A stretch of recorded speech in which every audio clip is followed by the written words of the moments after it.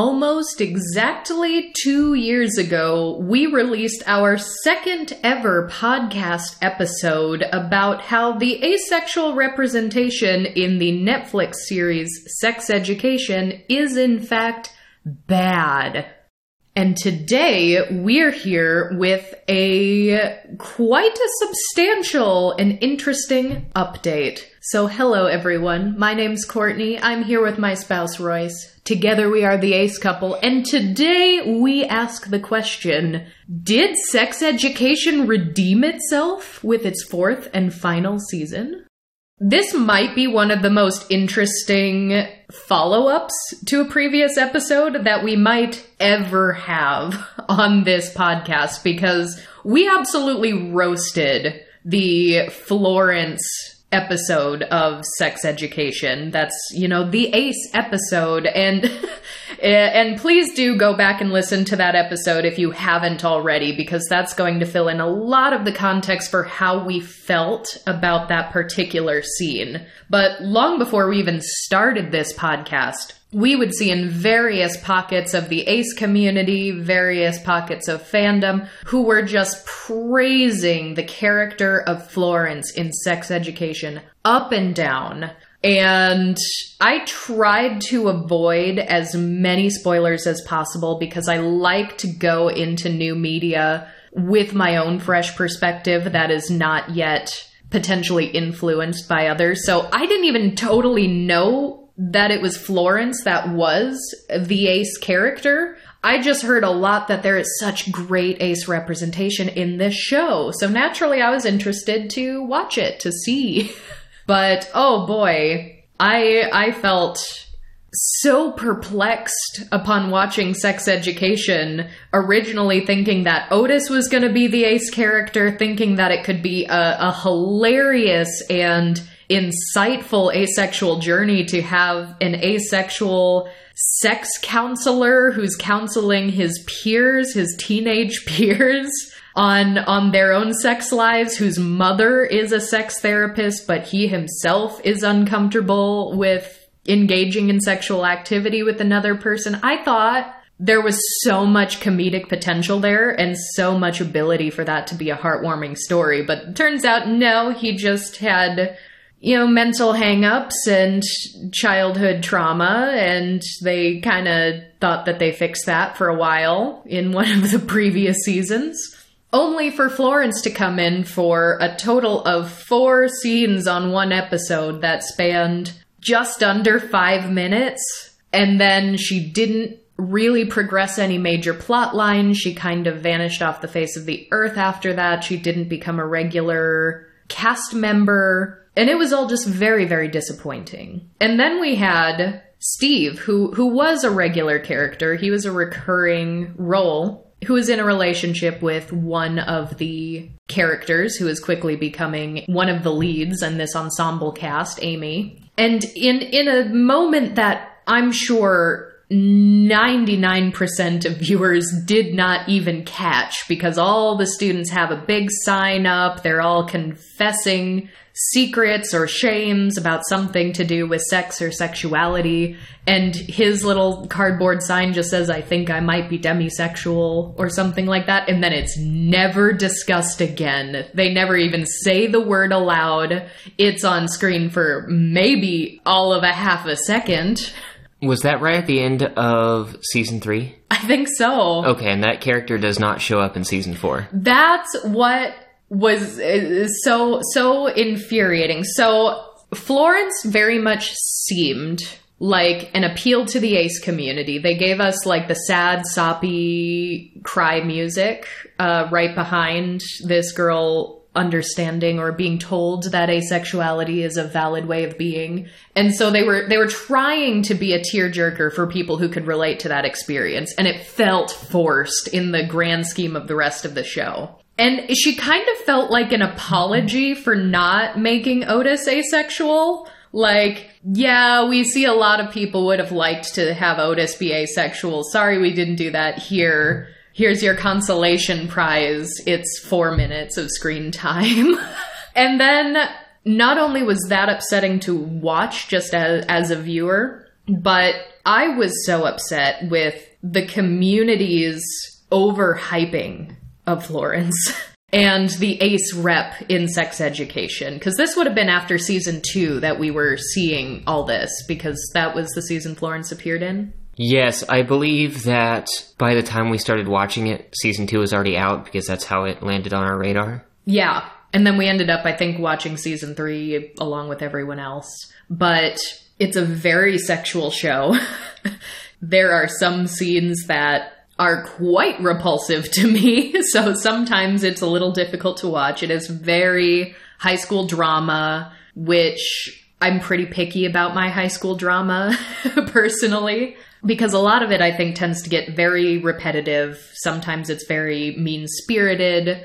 And I don't need everything to be perfect and wholesome. I'm not talking about like Heartstopper levels of no drama, good feels only. I'm just talking about how does the show actually make me feel despite the highs and the lows and the emotional push and pull. Am I at the end of an episode actually feeling good for having watched it? And for most episodes of Sex Education, at least up until season 4, that was a hard no for me. But that's something that's happened to us on more than one occasion, even before we started this podcast, where the general consensus amongst the online ace community would be like, someone saw us, we got mentioned, this is the best thing to ever happen, this is groundbreaking, I've never seen anything like this is amazing, this is wonderful, this is progress. And almost everybody with a loud enough voice that we're seeing it readily across several different platforms have this unanimous position that this is so wonderful, only to then that be the only reason why we go to watch a show, and it falls so horribly flat. It's really quite something. So I believe at the end of our first episode on sex education, I asked the question how the TV series would be able to redeem itself. And picking up on that little half-a-second sign that says Steve is demisexual, I said, first of all, you need to explore that and flesh that out. Give me a demisexual storyline. And I was like, you know what? Let's go big or go home. Let's get him an asexual partner that they can foster a relationship together. We can see a bit of the spectrum with, a demisexual, someone else in a different place on the spectrum. They can help each other out. Maybe he gets an ace girlfriend who is just like really knowledgeable about asexuality and really comfortable in her own sexuality. So his little reservation of, I think I might be, maybe she can help him understand it. Like there was potential there. And I also said if you cast a new ace character, get an actual ace actor. I thought that would be very cool because we don't really see that yet. We got Todd's bunny girlfriend in BoJack Horseman. They got an ace voice actor to play her, which was fabulous. And to my knowledge is the only time any major TV show has gone out of their way to cast an ace person in an ace role. And I also said, make me cry. I'm a really easy crier, you guys. I cry like a baby at very minor things frequently. And I didn't cry during Florence. I know a lot of people did. A lot of people said, oh, I teared up. And I was like, yeah, but I saw their tricks. I heard that music they put underlying that scene. They were trying to do that. And it just wasn't doing anything for me. So I said, make me cry. It's not that hard, but that's your new mission, because that's clearly what you wanted to do with Florence, and it didn't work. So do better. So season 4 rolls along, and we are told right off the bat it is the final season for this show. And as far as my opinion on the ace rep, it was a bit of a roller coaster. I'm not gonna lie. There was a lot to unpack, and we have a lot to talk about. So first of all, Royce, as you said, Steve's just gone. He just doesn't exist in this show anymore, and there's no mention of him at all. So that proves my earlier very cynical opinion that they just threw that in so that someone online would see it and get really excited and screenshot it and make all this buzz about, OMG, Steve is potentially demisexual, and just get that buzz. But they did not have any concrete plans for developing that into a meaningful part of his character or the show. I probably could have told you that, but I was holding out hope, and I was telling them how to be better. But they didn't do nothing. In fact, they made many good decisions this season. And I want to talk about all of it. The good, the bad, the ugly, the weird, the interesting. And can I just say, thank the gnomes that we have this much to talk about. We actually have many things to talk about pertaining to the rep in this season, because Florence gave us 4.5 minutes. So strap in, buckle up, here we go. And in fact, we are, dare I say, highly qualified to speak on this, because I have learned very recently, in fact, that since we recorded that first episode on sex education 2 years ago, our podcast has been referenced in an academic paper about asexual representation on British TV, about our opinions on Florence in sex education. Which is fabulous and hilarious, and we had no idea that that was going to happen. But I think that makes us experts on ace rep and sex education. What do you say, Royce? I want to see the study, but it's behind some kind of credential wall, isn't it? I think so. I don't think I've been able to read the whole thing. I read the abstract, though, and we were, cited in the abstract. Well, I can't remember if I read this whole one or not. I will try to find it, whether it's behind a paywall or not. I know some of you out there may be academics and you may be able to read it, but I'll post a link in the show notes so you can at least find it, whether or not you can access it. Because there have actually been, a couple other academic papers that we've also been cited in for other things. I found our podcast referenced in an academic paper about disability and asexuality. And I was like, well, I guess we do talk about that a lot.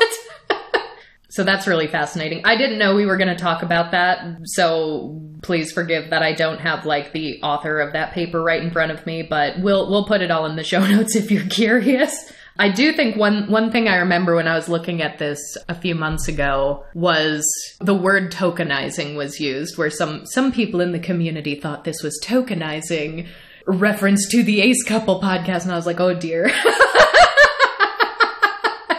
That me. Really, at this point, I think Courtney deserves an honorary degree.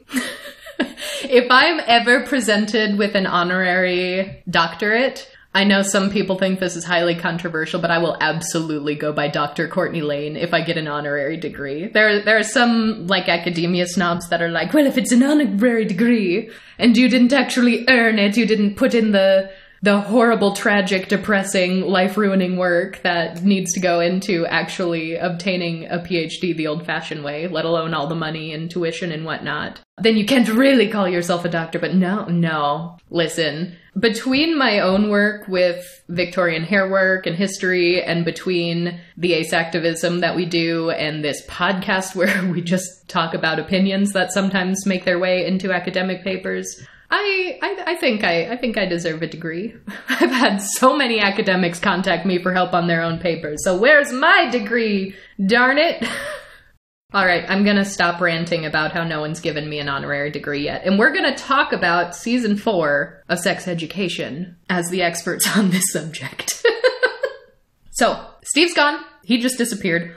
Several recurring cast members also just disappeared. They're just gone. I think that's mostly explained by the transition from high school to college. I don't think they would say high school. I don't understand the British school system, but they are in, I think they're in 6th form now, which is, it's not like university. It's not like college in the way Americans say college. They were in 6th form in season 1. I also don't understand how schools work there. Their former school, Moordale, closed down because they were the sex school and it got all vandalized and lots of people got fired and... Okay, but the new school is Cavendish College. Is that college meaning a different word, what we're trying to say here? That is what I'm saying, yes.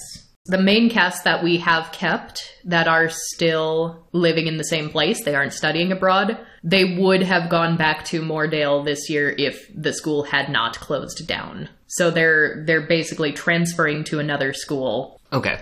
And poking around, I did just see that the characters are confirmed to be like 17, 18, so that would track with what would be senior year of high school over here. Yes, correct. So now that we silly Americans have gotten that sorted out. Translating is hard. Yeah, I at least knew from having friends in the UK and other countries, like I knew that they were not using college in the way we do, because for us, college and university is like interchangeable. They're the same thing. It's not the same way in a lot of other countries. So all that to say, they are in a new school now, and some characters are just gone and never referred to again. Some characters come to this new school, Cavendish College, and it was a little refreshing to see them in a completely new setting, because I honestly thought season 3 kind of went off the rails and for a lot of the time did not really know what it was doing. So I was very nervous about season 4. I was really nervous that they were going to actually be able to find meaningful stories to continue to tell. But I think putting these characters in a new setting actually was a very big benefit to the season. We both said when we sat down to start watching, Netflix had like an episode 0 that was like a couple-minute clip of recap of what had happened in the prior season, and we were both like, I'm really glad Netflix has started doing this, because I don't remember anything that happened last season. I remember a few key memorable moments, but a lot of the plot lines they were rehashing, I was like, nope, I guess. There were specifically some things in Eric's plotline that stood out to me as the most memorable things in the prior season, but a lot of the rest I had completely forgotten. And this is a show with a pretty large cast of characters, and they all have their individual plot lines running at the same time, often intertwining. Yes. Well, one thing that we did also give season 3 to its credit was Cal's storyline as the non-binary character, because unlike Florence, Cal became a regular character that we got to see in a variety of situations across several episodes. And I was happy to see Cal return to 4th season as well, since not all of the main cast did. But we also talked about the general disability representation with Isaac. And Isaac also makes a return to season 4, which was a delight. So we're going to talk about that for sure. But right from episode 1 of season 4, I knew 23 minutes in who the ace character was. 23 minutes in, I was like that. What is it? Is it Leo DiCaprio in that meme where he's like pointing? Like, ah. I have no idea what you're talking about, but I'm going to search. Oh no. Okay, yeah, I know what you're talking about now. It's Thank you. It's from Once Upon a Time in Hollywood, which I've never seen. No, I've never seen it either, but I know that meme. Like, there it is. I found it. So 23 minutes in, I did that. I feel like there are some other aces out there who might have done it, but it was very much a secret. It was like a little community secret where like only aces will understand, which had me feeling quite hopeful. And the thing is, too, I think I would have noticed this either way, because I have noticed this on real life people before. But there was a character who had a black ring on her middle finger. And I was like, that's an ace ring. That's an ace ring. That's going to be an ace character. And I think I would have noticed this anyway, but right before we sat down to binge this season, because I knew all of you listeners were going to be out there being like, Courtney and Royce, what's your opinion on this thing? And boy, you were. The day this came out, there were lots of people talking about this and saying, we can't wait to hear what your opinions are. But I popped onto Twitter, and I was basically just about to tweet like, hey, we're gonna start watching Sex Education. Like, hopefully Steve actually has a fleshed out demisexual plotline. And I saw that Yasmin Benoit had made a post saying, the secret's out. I was working on season 4 of Sex Education to help consult for an asexual character. And then I got excited, because I was like, oh, they brought on an actual ace to consult. this is already going to be better than Florence. There's no way it cannot be. So seeing that, then getting 23 minutes into the first episode and being like, there she is! That's her!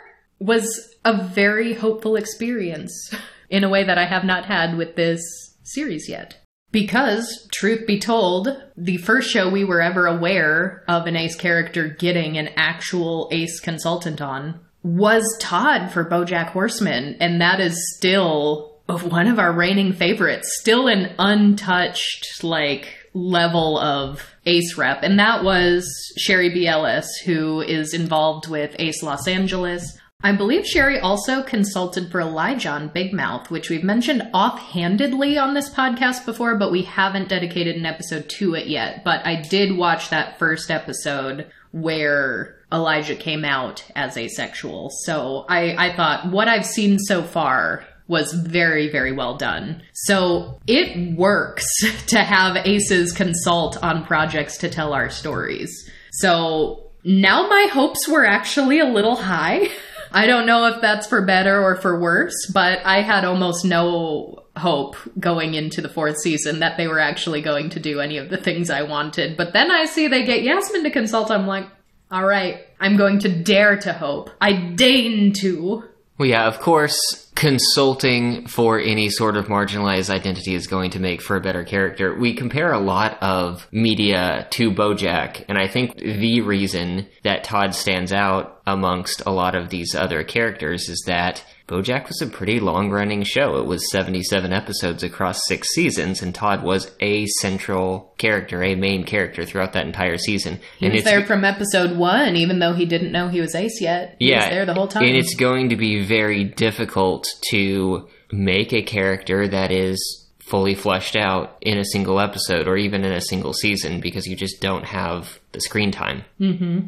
Plus, Todd had other things going on that was apart from, or even sometimes complementary to, his discovering his asexuality, which is another critique that we often have, where it's like, this character only exists to teach the audience that asexuality exists. And that's boring. Give us a real character. Give us nuance and complexity, and for goodness sakes, make them important to the plot. Please make them important to the plot. So speaking of the plot, you said how many minutes into episode 1 you noticed? 23. That's when you saw the ace ring. It's when I saw the ace ring and I went full Leonardo DiCaprio. And so this is after the character who goes by O has been introduced. She is an already active sex therapist on this new school campus. Which is instantly a compelling conflict, because we have Otis and his best friend Eric and a few of the other main cast coming into this brand new school, brand new environment.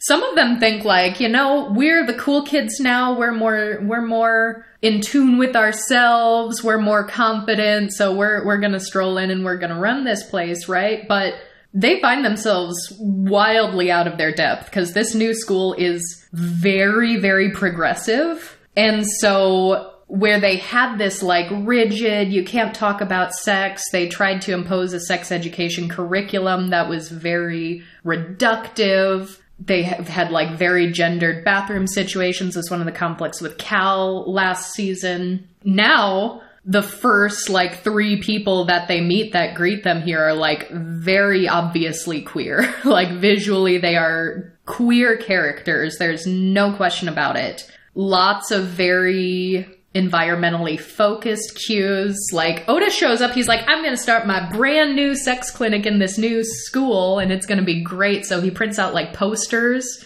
and someone comes up and they're like, this is a paper-free campus. And then they're like, oh, shoot, sorry, try to throw it in the garbage can. And someone's like, please recycle. And they take the paper out of the garbage and put it in the recycling. So there are those clues all over the place.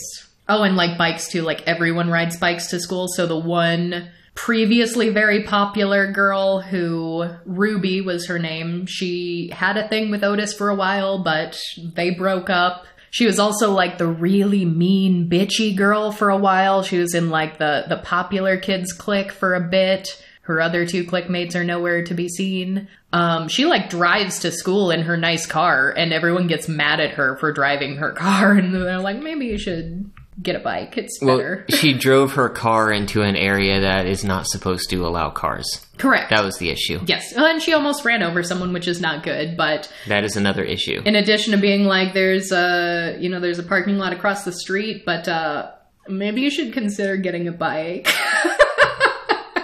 Yeah, we'll get into that a little more later. We need to get into the Ace plot line, but for a new environment, this school is modern and progressive to a fault. Like, being very climate friendly is a departure from their previous environment, and it does show the old characters sort of stumbling, getting into this environment that they're not used to. But at the same time, we see a series of things where this new, very wealthy school has a lot of accessibility problems. Because everything is digital, everyone has tablets, it's paper-free. There's a slide that students go down, which I laughed at because I've been at quote-unquote cool office spaces where that doesn't have a slide. There'll just be a slide connecting a couple floors, or when you're given a tour, they'll be like, here's the kitchen, and here's the company keg, and things like that. Yeah, I was so baffled the first time you told me, like, yeah, my office has a slide going from one floor down to the next. I was like, you have a slide? Like a playground slide?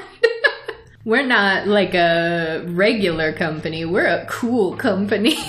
That is absolutely the vibe I got from the school at times. Well, and they had like yoga classes, and they had a gym on site, and they had like sound meditation and very, very artsy furniture and little cozy nooks and things. And so it did look like a very cool place that you could easily be enamored with, but you do start to see some of the holes shine throughout the season. There are cracks. I mentioned the big ones are issues with accessibility. Mm-hmm. Other ones are that because there's this very prominent culture that you're supposed to like and enjoy a lot of these things, eventually it comes out that a number of students are just kind of going through the motions with things that they don't actually want to do or want to enjoy because that is the culture of the campus. Yeah. Well, and you know, it's interesting for this cast of characters too, because especially like Otis and Eric, they're very much like, we're the progressive ones. Like Eric was the first kid in our old school to like come out as gay, and here I am, this very openly sex positive educator and friend, and I'm helping bring conversations of sex and sexuality, and I'm not discriminating based on sexuality, except he kind of did for Florence, which never got brought up again. Like, now they're not the progressive ones anymore. And they kind of don't know what to do with that. And Otis is like, yeah, I'm going to come in. I'm going to, break down barriers with my new sex clinic. But as he's trying to figure out how to advertise, he's figuring out where they can meet. He finds out there's another sex educator on campus by the name of O. Which you said that this was an interesting conflict. This is one of Otis's main conflicts throughout the series. And I guess it is, but the whole time I was thinking, why does there need to be a conflict? Why can't you both just do this? Because consistently, the student body is shown to have so many issues that they need counseling that things are booked up days in advance and there are lines down the hallways. So you'd think having two specialists would actually be a benefit to the student body. Well, and that's the thing too, because we're going to talk about this. Because first of all, Otis, as soon as he hears there's another sex educator by the name of O, he's like, who is he? Who is that other guy? And it's not a guy. It's a girl. Honestly, that seems like an odd assumption considering he learned all of this from his mom. From his mom. And like, here's the thing. Otis is a very arrogant character. And one of the biggest faults of this season, I think, was that I could see a lot of the arrogance and his flaws and the sexism and just his overinflated self-confidence. I saw it because I know that guy. I know guys like that, and I have interacted with them. But I worry that some of the time this, like, ongoing feud between Otis and O almost tended to favor Otis for a majority of it. But we'll get into how it got broken down, because he basically finds out how to schedule an appointment with O, and he's like, I've got to get in, I've got to see this guy, and I gotta talk to him. And she comes out of her little room where she has these sessions and is like, oh, Otis, hi, come in, why don't we talk? And then I see she's wearing an ace ring, so I'm like, there she is, we got her. And I was like, all right, if this is going to be a main conflict, at least she's going to be an active part of the plot. And they're setting it up from episode 1, so this seems like it's going to be a through plot for the whole season. Already miles better than Florence. And the meeting is contentious, but a lot of it is started by Otis's arrogance, because I believe he's the first one who says, like, there can't be 2 sex educators on campus. And he says, I'm the original sex educator. And she's like, excuse me. Women can have our own ideas too. And he doesn't even ask, like, how long O has been doing this. So he just assumes that he's been doing it longer, and not only that, but by extension, she has copied him. She has stolen his idea in some way. But she's also, like, familiar with his mom and his mom's work. And she's like, I love your mom's work. And a very interesting thing does happen, because she seems very self-confident when Otis is like, there can't be 2 sex educators. And she's like, well, all right, may the best sex counselor win. Like, I've been here. I've got my book of business established. Okay, now tell me, Riss, have I been saying 23 minutes this whole time, or was I saying 32 minutes? You were saying 23, and I questioned it in my head and didn't say anything. Why didn't you say anything? I transposed the numbers. It was 32 minutes in. I just realized that I think I was saying that wrong the whole time. That takes away all of the drama of my Leo DiCaprio audio meme. You were pointing at the wrong thing? I was pointing at nothing! So it's 32 minutes in, and the thing is, like, this first meeting, she is a woman, and she's also Irish-Chinese. And yeah, it's a little tense when they first meet. She's like, I saw you trying to hand out flyers for your clinic. And she's like, but have a seat, get comfortable. And they just start talking. And she kind of starts therapizing him. And he goes along with it for a bit because he's got a lot of issues going on. Because Maeve's moved away and they're still kind of trying to make a long distance thing work. And he's having issues. And his mom has a baby. And everyone in the house is tired. And so he starts talking for a little bit, but then he's like, wait a minute, I see what you're doing. And that's when he starts saying, like, I'm the original, and what are we going to do about this? Because there's not room for 2 sex therapy clinics. And she's just very matter-of-fact, like, well, I was here first. I don't have to do anything. So I'm just going to keep doing what I do, and good luck to you. And Otis takes this as, like, a personal affront.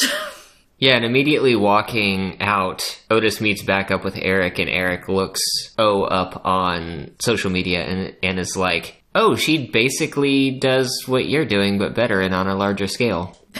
Well, yeah, because she has a YouTube channel, and she started doing videos before she started meeting people in person to have these conversations. And I do want to mention one thing, too, because for all of the positives or negatives that we're going to discuss here today, I do want to say that this is based on an interview with Yasmin. This is the power of having a consultant for characters like this, because I found a couple of articles. The one I have up right now is Attitude, where Yasmin stated that the character was originally going to be very, very different. And that when they started, O was meant to stand for Oracle. Quote from Yasmin, she was pretty different when we started to how she ended up, once I got more involved. Initially, she was meant to be more otherworldly, but I was like, you can be asexual and knowledgeable without it coming from some mystical higher force. And as much as that's also true, I would have felt really weird about having the one Chinese character be named Oracle and be this mystical otherworldly force. Are you kidding me? Like, I don't know, maybe they weren't necessarily intending to cast a Chinese woman for this role. Maybe they left race, somewhat fluid. I don't know what the casting calls looked like, but that sounds like they were falling really heavy into the, like, magical minority trope, which is really pretty harmful. And would also be a little weird and out of place in this show because we haven't seen any, like, mystical, otherworldly things happening. It's been very grounded in absurdist reality, I suppose. Yeah. If I can say so. Until this season where Eric starts seeing prophecies and manifestations of God and things like that. But different character, different plotline. Yes. Which I also thought was a little out of place in the show, but I kind of liked it anyway, so I wasn't that mad about it. I wasn't mad about it, but it felt a bit out of place. But it was fun, so we'll allow it. We'll allow it for the fun. So, like, that right off the bat, aside from the asexual rep of it, you now have Yasmin, who is a black woman, who is now consulting for another woman of color, too. Like, even if the races are not exactly the same, like, you really need a person of color in the room and a person of that sexuality to be able to point out, like, I don't think you realize how messed up that actually is if that's what you're going for. So, right off the bat, that is a very tangible, this already would have been a worse character if Yasmin didn't get her hands on it. Okay, so this is silly, but now I have to figure out what I was pointing at 23 minutes. Oh, it was Maeve looking for her phone in the bushes after Professor Dan Levy threw it out the window. There it is, there's the ace character. Yeah, Dan Levy's in the show too. He's a delight, but a very minor character. So, in episode 3, we now see Ruby, who is struggling to fit in at this new school. She was the popular girl. Now she's almost like queering herself up to try to get in with the new popular group of very queer students, but it's not working. So she's kind of struggling socially. She's kind of dealing still with the breakup with Otis. But now she sees O, and they have a little encounter, and she very clearly makes it seem like they know each other and they have met. And O is like, nope, sorry, wrong person, gotta go. So we're like, what's going on there? But in episode 3, we get that story where Ruby went to like a summer camp of some sort as a child, like elementary school, many years ago, much smaller. And she had, at the time, an issue with bedwetting, as many kids do. And so she was really nervous to go to this camp, and she did end up wetting the bed. And her bunkmate, who turns out to be Sarah, who now goes by O, woke up in the middle of the night, saw what happened, was at first very kind and was like, I have an extra set of pajamas you can wear. I promise I won't tell anybody. But then they're playing like a little game of like never have I ever. And O, as a young child, very cruelly and out of nowhere was like, never have I ever wet the bed at camp or at school or wherever it is that they are. And like threw the blanket that was like hidden under the bed and shoved away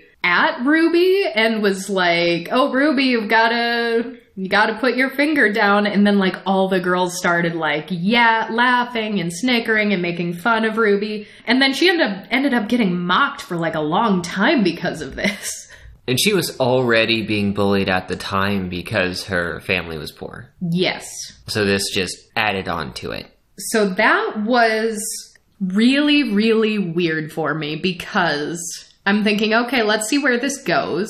But are they actually setting this character up to just be a bully? Is she just going to be mean? Is she the villain? Is she the antagonist? And what Sex Education has essentially done with nearly every villain or antagonist or bully that they've had, they've all gotten like several season redemption arcs. Like even Ruby used to be a bully.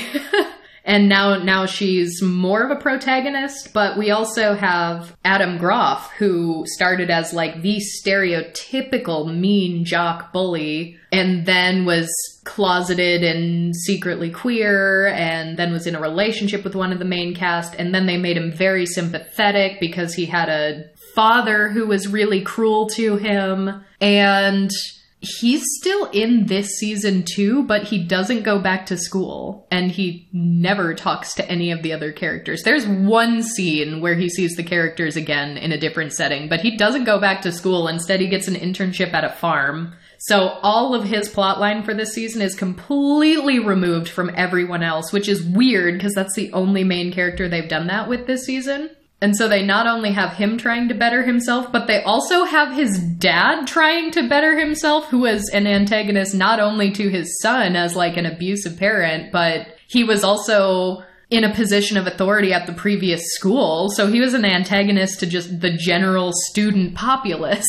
And now he's taking a course, like an online course on how to be a better man. And so they have this like father-son relationship. So like every villain has gotten a redemption arc here for the most part. So when I see this, I'm trying to see how I feel about this show making the ace character the main antagonist of this season's plot thus far. And I don't even think that I mind that just as a concept. I really don't. Because I think you can still have complex and nuanced villains. I mean, I've said a number of occasions that I love a good queer villain. And you can critique the overabundance of queer villains in media as a trope. You can make a case that it's harmful, but like, I love a queer-coded villain. I love an overtly queer villain. I very often gravitate towards villain characters. But then you have something weird in like a school drama like this where the villains are just like bullies and mean. And that's almost harder to empathize with than like fantastical Disney villains who are just, you know, doing whatever they do. Because it's more realistic, and a lot of us have like observed bullies like that in real life. And it's just very, very mean-spirited. But my biggest concern here was, all right, they're going to make her the villain. What does this mean for the rest of the season? And these were all my thoughts as we were watching episode 3. I was concerned that they would not have enough time with this character to give her an empathetic storyline and redemption arc like they have with previous bullies. Because now we know this is the last season. We know that it's done after this. So do they have enough time? Are they going to flesh that out enough? Now, very, very interesting update from Yasmin that we just saw literally right before we sat down to record this. If we recorded this an hour earlier, we would not have had this information. But Yasmin has taken to Twitter as well as Instagram to talk about O's character, and having now had a chance to watch the season, she's disappointed in some of the cuts that were made. And one of the big cuts was mentioned in episode 3, because apparently that game of Never Have I Ever was cut short. What we were originally supposed to be, as per the script that Yasmin worked on and was preparing for, there was going to be some kind of question asked, I assume something about relationships, something about boys, whatever it is, where one girl in this cabin was going to call her frigid, and they were going to start picking on her for not having the same feelings for, you know, presumably boys at that age that all the other girls were having. And it was in that moment where she's getting picked on basically for being ace without having the word yet. She made still a mean decision to deflect that bullying off on another girl. Because she's also probably the only Irish student here. She's the only Chinese student here. So these two girls have something in common where they're already different from the other girls here. And that could have been a beautiful friendship. But in a moment of panic and self-preservation, we were supposed to see that that is why she made that decision. And that originally, when she had lent her pajamas and promised not to tell anyone, she probably did earnestly mean that in that moment. Which to me is a wildly different setup than she just outright lied to her and she was just going to bring it up to the entire cabin out of the blue just for the fun of it. That wasn't exactly my take when I saw the scene. I thought that I saw just a little bit of, like, social pressure, social awkwardness, because the girls that they were playing Never Have I Ever with were already sort of established to be bullies. Ruby was picked on at this camp by quite a few people, so I wasn't particularly surprised when O threw Ruby under the bus. I just thought it was really rushed. Like, it would have made a lot more sense to have the extended scene there. Yeah, it would have, because that would have also shown, because I did kind of see it like, oh, whoa, she actually is a bully. Like, in the previous scenes with Otis, I feel like ungenerous viewers could view it as like, oh, she's being cold, she's being cynical. She is very clearly an ambitious character with everything she's trying to do with her clinic, but from my viewpoint, Otis was very clearly in the wrong. But I could see that some people could maybe see it the other way around, since Otis is already the protagonist. And so to then have this character who just, like, doesn't like O for some reason, and we don't know why yet, and then we find out, like, that is the reason she just, like, bullied her and, like, threw her to the wolves, threw her to the other bullies. It's like, yeah, that's mean. Was she just a little bully girl? But it is more nuanced to have that moment of self-preservation, and it makes it more complex. It's still mean, it's still a cruel thing to do, but then we see right away that there is a reason, no matter how faulty that reason is. And that's like the messy, muddy drama that we like in characters. We like the complexity. But from here, I would say there's probably several episode span of time where there are probably more people now siding with Otis because, well, she's the bully here. Like, she was mean, she was cruel. Because by this point, I think a lot of the viewers will have forgiven and forgotten that, like, Ruby was also a bully.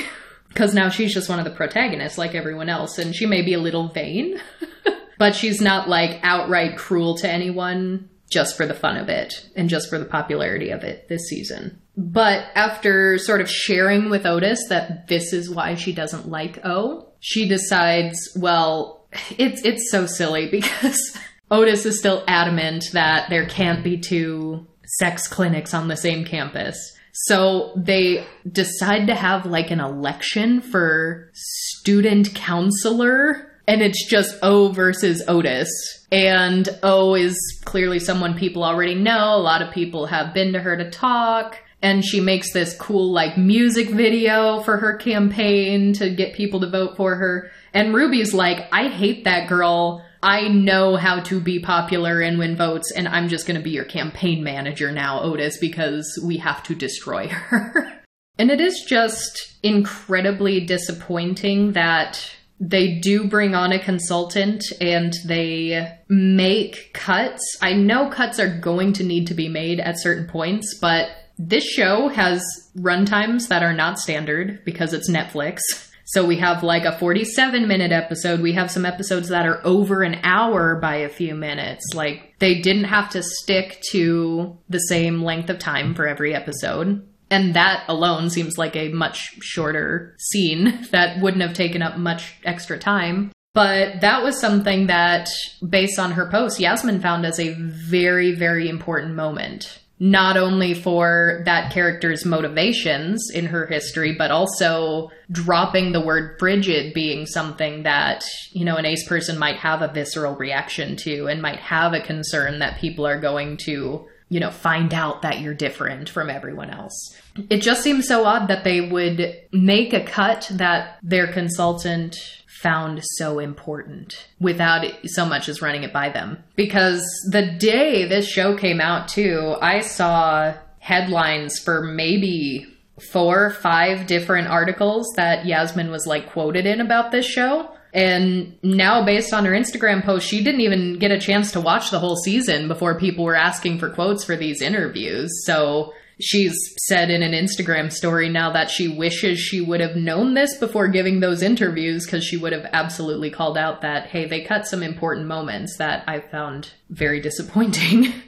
And as per Yasmin's Twitter thread here, which I'll also link in the show notes, you didn't get to see the impact of race, privilege, and ace phobia as much as intended. It's just mentioned in passing. So there was one very, very good scene later on, which I really, really liked, and we'll get there in a moment. But Yasmin saying that scene, when they're in a lift, they're in an elevator, was kind of the first time a lot of the main point of this character was mentioned. but little nuggets of that were supposed to be present throughout to make it more seamless so that it didn't seemingly just come out of nowhere. And this one tweet, a few down in the thread, really strikes me as something that I want TV shows that bring on consultants to understand, that it's not necessarily just the words, it's not necessarily just the presence of a character, but if there is an intention, you need to be aware of what the intention is and what is important to the respective communities. Because Yasmin said O was not meant to be a villain. She was a woman of color being pushed out of a space she had found success in by a white guy who thought he deserved to be there more than her.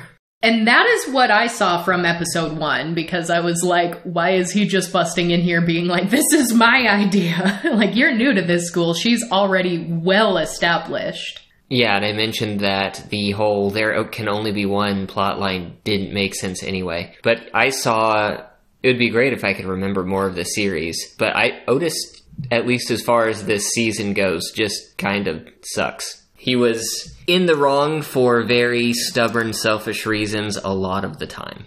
Well, there was also, for example, apparently originally a scene where Otis made O cry.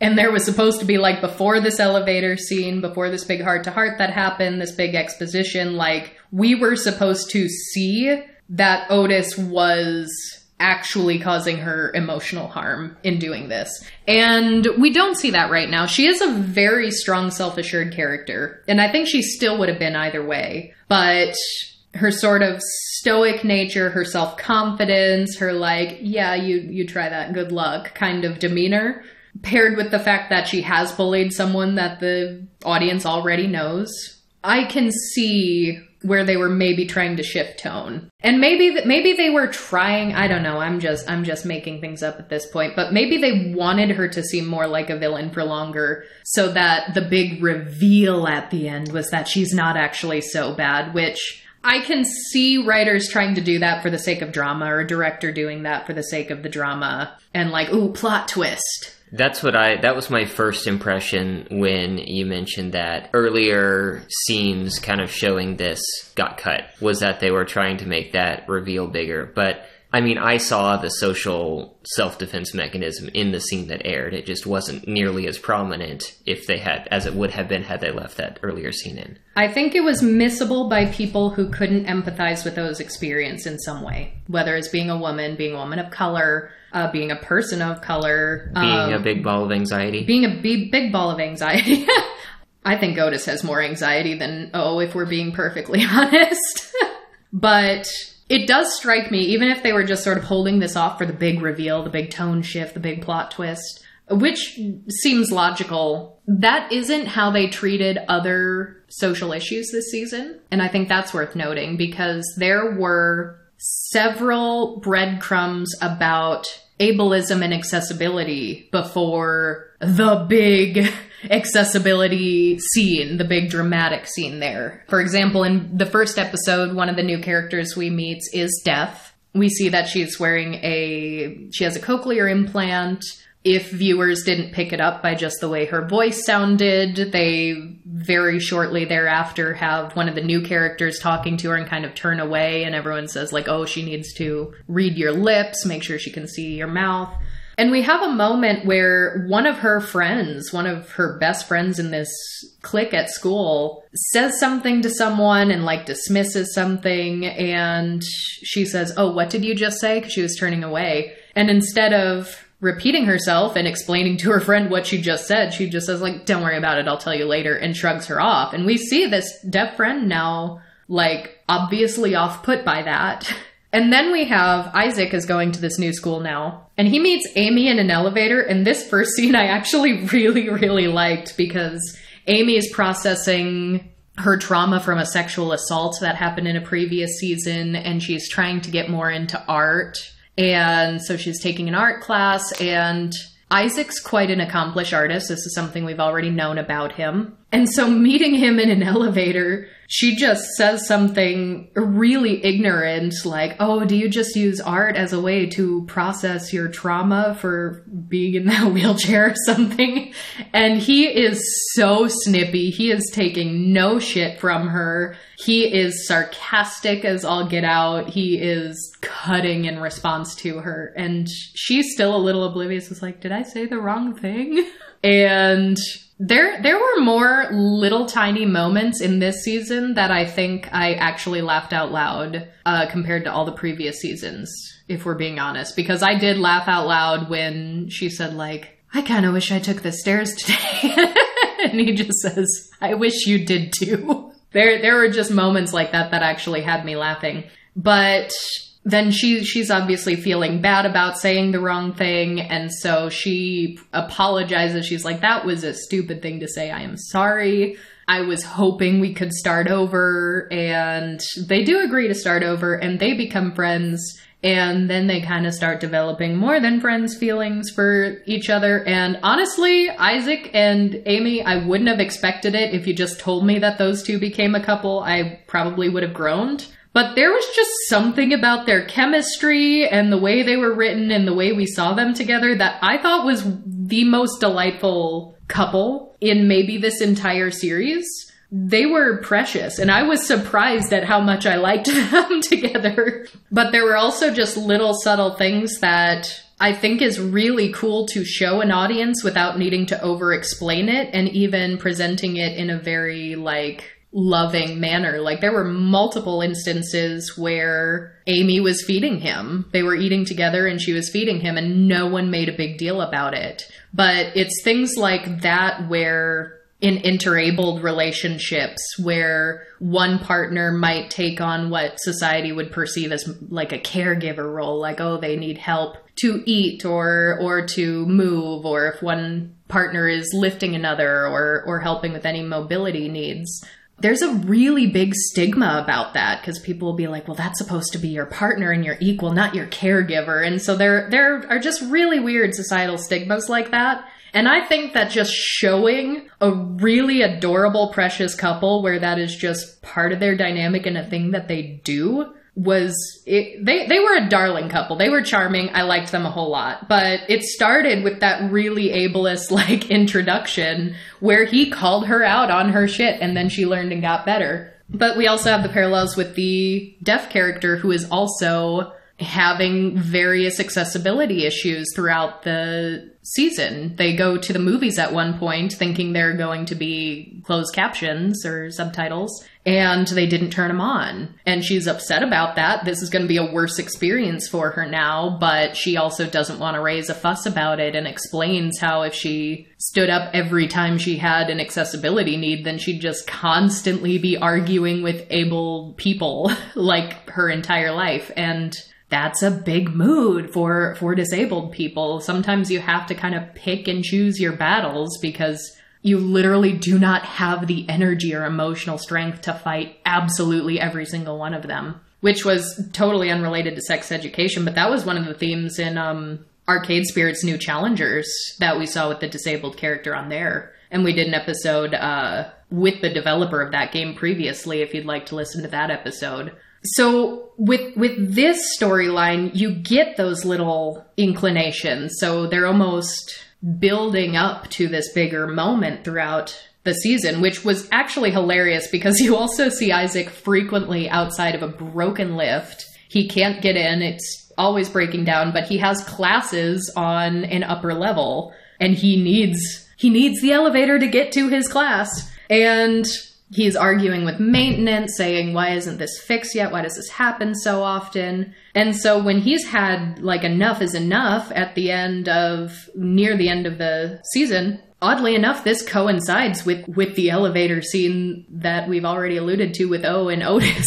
This happens simultaneously, because O and Otis get stuck in the broken elevator together. And Isaac can't get to his class, so he gets, what does Maeve say? You've got mischief in your eyes? And I was like, oh no, he's got the mischief. You said Maeve there, it was Amy. It was Amy. What is wrong with my words today? They're all over the place. Forgive me, listeners. So yeah, Amy's like, you've got mischief in your eyes.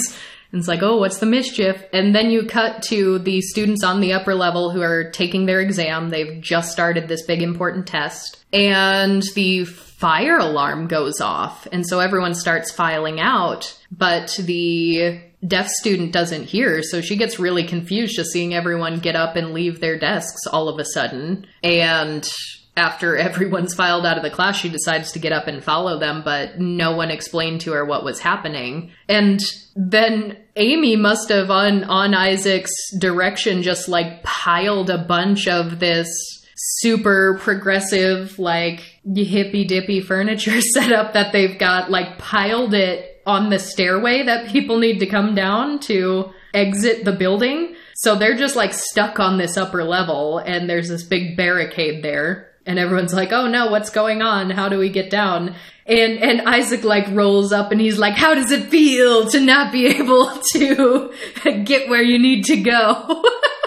And it was just brilliant. That was such a badass moment. And of course, some people immediately try to play it off like, oh, it's going to get fixed, or it's not our fault, or trying to make excuses or something. But then the deaf student, well, first of all, asks someone next to her what they just said. And once she gets the story, she pipes up and she says, no, he's absolutely right. You all just left me in that room. What if this is a real fire? Like, yes, accessibility is important. This should not be an afterthought. And to even further leading up to this, she expressed how hurt she was to some of her other friends, and a couple of her friends finally understood like what she deals with every day. And they start trying to learn BSL, British Sign Language, for her, which is, very sweet that they're trying, but we also saw them disregard her access needs previously, so it was very much they're trying to do better, they're trying to make up for this. And so that was a running theme. So if we're going to have this big climactic scene where all the accessibility plotline is coming up at the same point as this big confrontation with O and Otis that's been leading up this whole time, I don't know why they couldn't have left us more clues along the way. But since they did not, I do want to talk about the things that, regardless of unfortunate omissions, there were some pretty solid lines and scenes and character developments here. So I do want to talk about the positives, because maybe it's too cynical of me, but I'm kind of shocked to say that there were many positives in this season. I really wasn't expecting it. So as part of this campaign, Ruby decides that she doesn't want to tell the bedwetting story, but she knows that O has bullied her in the past and suspects that maybe other people have negative stories about O. So far, everyone seems to absolutely love O, not a negative word to say, but we also see a bit of this, like, toxic positivity being impressed on everyone, like a sentiment that seems to be nice and kind, like don't gossip about people, don't talk behind their backs, gets going like to the extreme where like people cannot talk about actual like interpersonal relationship issues and can't seek help from their friends about it because that's considered gossiping. So she's going around, she's sneaking, she's trying to figure it out. But meanwhile, O actually gets hired to be the co-host on a radio show with Otis's mom, which is fascinating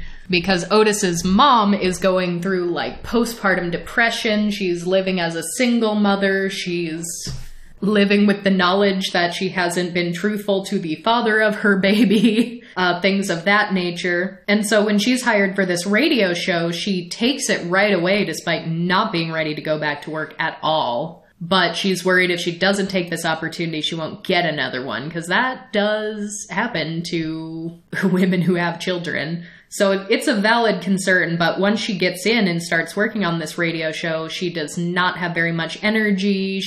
There's a lull in her words. She's kind of just dragging, and she's not much of an on-air personality at this point. And so they hire O after seeing her YouTube channel. And they think, well, if we have her on as a co-host, she can be sort of the personality. She can help things running a little better so that we don't drag on. And that's really interesting because we actually see that O is good at this job. She's good on the radio, and the producer of this radio show, who's played by Hannah Gadsby, by the way, like they just got a few stars to just pop in and play small roles this season, much like Eugene. But that was fun to see. Even she agrees. She's like, you two are great together. She's really going to help the show. She's going to help you. And she's good. She's giving good advice, and she's prompting you at the right moment so that you can flourish better. But of course, Otis is livid about this. Like, how dare you be on a show with my mom? Which,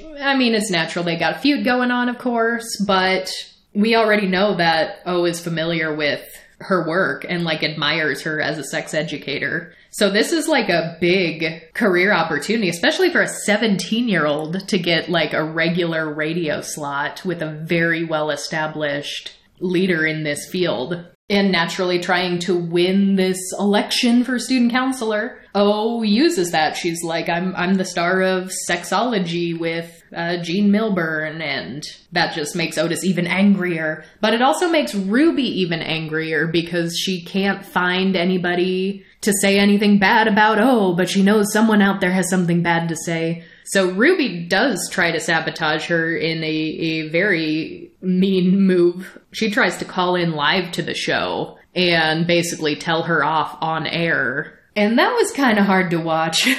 Despite like having trauma from being bullied by this person, like that was many years ago. And I get still being hurt by it, but like there are real world career implications to that are just, that was difficult. I was feeling very, very bad for O. So despite this ongoing feud happening, I at least was seeing O as a more sympathetic character at this moment. But I will be curious to see in coming weeks what other viewers think.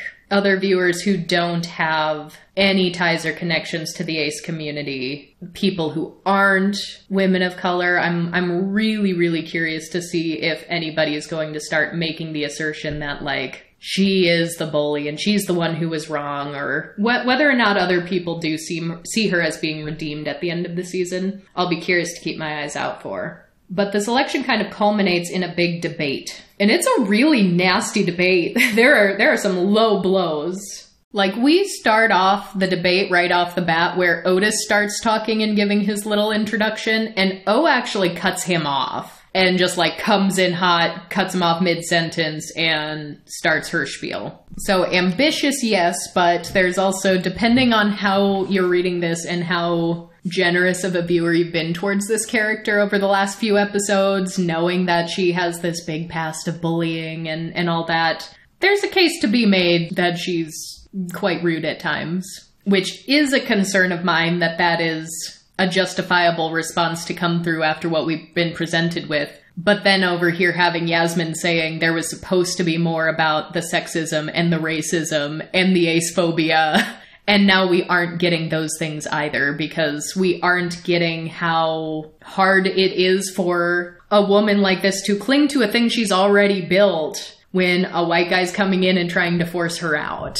And I even said too, while we were watching this, before we saw Yasmin's response to it, that during this debate, she mentions that Otis has been quite sexist toward her, which I think is true. But it's also a little bit of a low blow that the way she presents it is taking like a book that Otis's dad has written, which is very like manosphere, like men's rights, like weird, very weird, bad book there. But she quotes something from it that's horribly sexist and is like, this is Otis's dad, which like we know his dad is not in the picture and has actually caused some childhood trauma to Otis. So, like, that's kind of a low blow to present it that way. And she sort of says, like, well, what do you think, Otis? Do you agree with that? And he's like, no, of course not. And she's like, really? Because you've been pretty sexist to me. And a couple of different times she says that. She'll say, like, you've been sexist to me. But every time that was brought up, I wanted someone to interrogate that more because I wanted it to be laid out better. And I wanted Otis to sort of have to be confronted by his own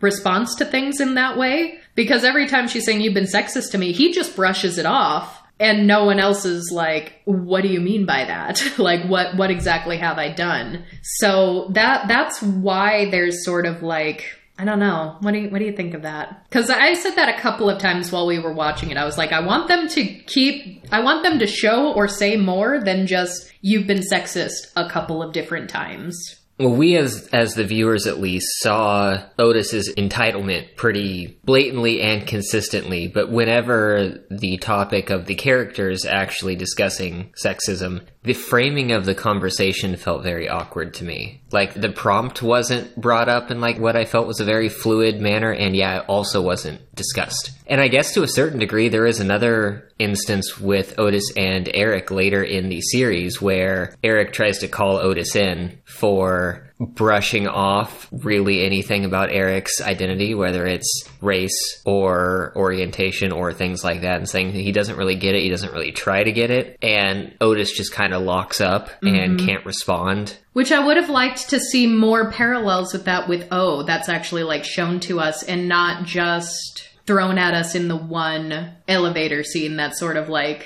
the climactic moment to the election plotline. But at any rate, during this debate, when she starts bringing up his father and saying, you've been really sexist to me, there's a lot of them both trying to cut each other off to get a word in. It is a very messy debate. But Otis manages to shift the conversation away from sexism and onto, what advice would you give someone who's been ghosted? And that's when he starts calling out names of people in the audience who have confided in either him or Ruby that O had perhaps started a relationship with them in the past, but then ghosted them. And so all these people are like, yeah, you broke my heart. That was so cruel of you. So now at this point we have, yeah, she did bully people as a kid, but now we have like several different names of people she's ghosted that she's being put on the spot here with. And I didn't see it this way from my frame of view because I saw the ace ring at 32 minutes into the first episode, and I had seen that tweet from Yasmin just before we started watching. But I did wonder if viewers who didn't catch that ace ring and clearly didn't get the ace-phobic bullying scene because it got cut altogether, I wonder if any viewers also questioned whether or not the monologue that ensued was actually authentic, or if it was just O trying to say what she needed to get ahead. I knew it was genuine because I saw the clue, the one little clue on her right middle finger, but in response to all these people calling her out publicly for ghosting. And so having been put on the spot, O says, I deserve to be called out for my past behavior. I have withdrawn from several relationships, and I've done it without proper communication, and I do not condone it. And she basically admits before the school, I was an asshole for that. I guess it would be arsehole, wouldn't it? I've been an arsehole. And sort of takes accountability there, but then says, I have been on my own personal journey recently. And she says, this isn't something I was gonna talk about until I felt ready. But I guess Otis here has kind of tied my hands. And she stammers a bit. She's acting very uncomfortable. A lot of ums, ahs, and oh god. And the audience, of course, is just watching in suspense since this is a live debate. And then she just comes out with it and says, I am asexual. And the entire student body just gasps. And she explains that she loved all of those friendships, but once they started moving into something that was more intimate, she was just completely overwhelmed. She was very uncomfortable with it, and she just didn't really know how to handle that situation. And that's what led to the ghosting. And she kind of defers back to Otis, and she's like, unlike some people, I can take accountability for my actions when there are valid criticisms, and all that was wrong of me, but I didn't have the language, I didn't have, the self-awareness to be able to articulate what was going on at that time, and I've been trying to do better, and I will do better, and I'm trying to come to terms with my identity and be more comfortable in my asexuality. And it's a very moving speech, and the very queer, very progressive audience, they absolutely give her a standing ovation. Like, they start cheering, they are standing, they're clapping for her. And then the debate kind of just gets rushed to an end, and now people are not seeing Otis very favorably because the way they see it, he just sort of forced her to come out before she was ready. So I do want to ask you, though, Royce, because I have seen at least one person on social media. Mind you, this has only been out for like 24 hours at this point. A little more than that, but it has not been 2 full days that we've had this show out. Do you think the average viewer who doesn't know the Ace connection, who didn't catch on with the Ace ring, who didn't get the context of ace-phobic bullying in the past, who is just seeing this really quite cutthroat debate, this very ambitious woman who's fighting for her spot in this election, and also being sort of seen as the antagonist, also sort of being seen as the bully, also saying whatever she needs to say to get ahead, like pulling out Otis's dad's book when we as the audience know that that's a sore spot for Otis? Do you think that there are people out there that are going to see this and basically think that that was bullshit and she was just saying something because she thought it would get the student body on her side? Because I have seen at least one person on social media say that they thought that she was faking it during this scene.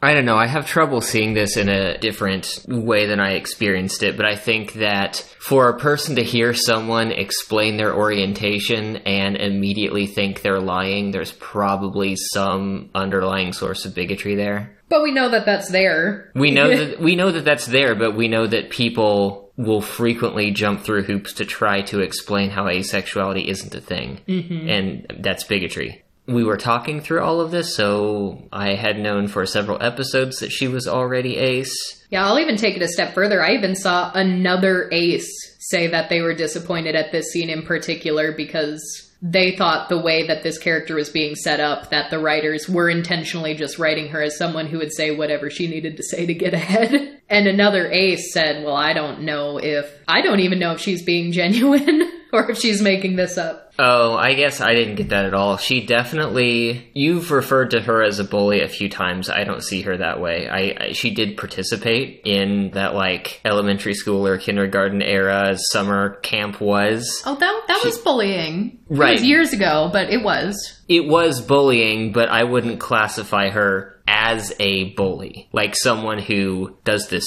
regularly. Like, I think that was the only real evidence we saw, was she was in a situation and she bullied someone else to deflect. And we didn't really see that be a common behavior. Whereas, like, we were talking about... But we didn't know that. I'd argue that you're just filling that in with something you know or suspected, because from what we were shown, she saw Ruby wet the bed, said, don't worry, I won't tell anyone, and then out of the blue brought it up in a game. That is not what I saw. I saw posture in the situation that showed someone being uncomfortable and deflecting when the game got passed around to them. But you still wouldn't think that that's still bullying? Like, even if you have a complex emotional reason for making that choice, she did. I think that was an instance of bullying. I wouldn't describe her as a bully. Like, compared to Adam, we mentioned, who has become a main character, who was, like, the school bully. It was a widespread pattern of behavior. I'm using a bully to describe a person with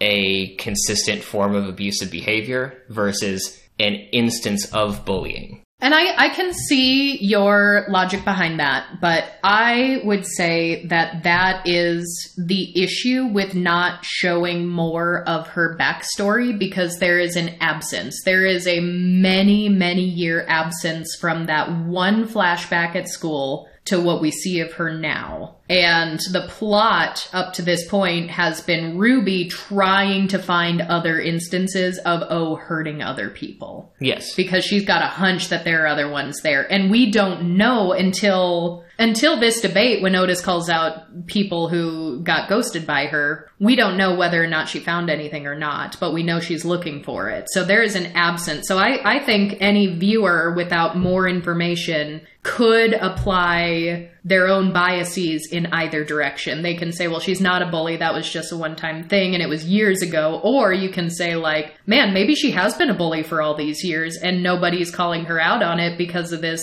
culture of don't gossip about people. Yeah, I think there were a lot of gaps, particularly with the cutscenes, that a lot of different people could take in a variety of different ways. Yeah. The way I saw it was, here is a student today who did something really bad in her past. We saw evidence of that. We saw evidence of something coming in episode 1 when Ruby tried to call out to her and she was ignored. Yes. Like, it was very clear. Then we were shown what that was. And from the moment we saw the camp scene, it was like, okay, that is going to come back up. Because, like, this isn't just a story. This video is posted online and has persisted. Like, this video still exists and is searchable in modern day. So it was clear to me that that was going to come back up, but given the character we were seeing, I didn't see any signs of continually abusive behavior. And even the ghosting, which brings this up, I understand that that is bad. That is a very poor communication in a relationship. It causes a lot of harm. At this point, we have seen 3.5 seasons of dysfunctional relationships. Mm-hmm. Otis, right now, as this scene is going on, is failing to communicate properly with Maeve, who he's in a relationship who is overseas. Oh, yeah. So all over the place. I don't see that as a, like, demonizing act. Because, again, like, most of these teenagers are not operating 100% perfectly in all of their relationships. Oh, no, absolutely not. And I think that is just my one big concern, especially, obviously, having not seen all the scenes that were cut, but the two that I know Yasmin has mentioned that I've seen on social media was Otis making O cry, which would have shown, you know, the emotional impact that he was having on her, and also a very clear motivation for why the deflection of the bullying happened. And you saw it, and your reading of watching this was very, very generous. And mine was too, because I wasn't seeing in as negative of a light as I fear other people might. But what we do have here, which we know happens not only in fiction, but also in real life, you have a woman of color feuding with a white guy. There are a lot of people who are going to, by default, see the white guy as the more sympathetic character. Right, like Otis's entitlement might not land on some viewers. Yes. There's also this big sort of media literacy thing where people take protagonist to mean good person yes. who only does good acts, even though we have this whole big cast of characters that get they're all flawed. an equal amount of depth in screen time, and particularly in this season, Otis is one of the worst main characters.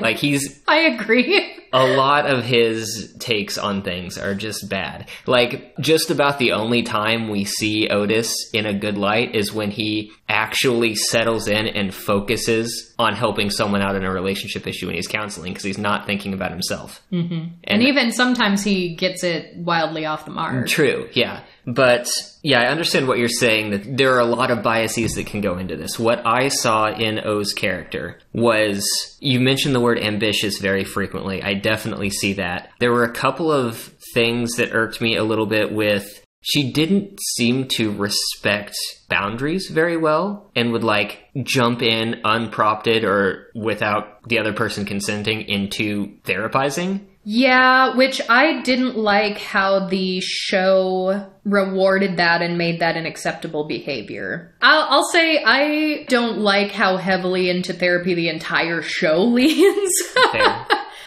Because therapy is not always 100% perfect. It's not always good. There are many times when it has actually been very harmful to people, and it can be a harmful institution. And so when we're taking something as frivolous as, like, literal teenagers who are just sort of playing therapist with other teenagers, like, that sounds like a recipe for disaster. So I'm suspending a lot of disbelief for the sake of being able to enjoy this show. But the way this show sees these counseling sessions, the show says the counseling sessions are good and they are helping people. And in this instance, when O does jump in and start therapizing people, usually we're seeing that she has the right answer. And sometimes that's directly at odds with Otis. Sometimes Otis will be like giving a little therapy session to someone, but then she'll like overhear and be like, actually, you know, this emotion and this sexual act that you're saying are two completely separate things. She's like, actually, sounds to me like maybe that's connected. What if we treat this as the same issue? And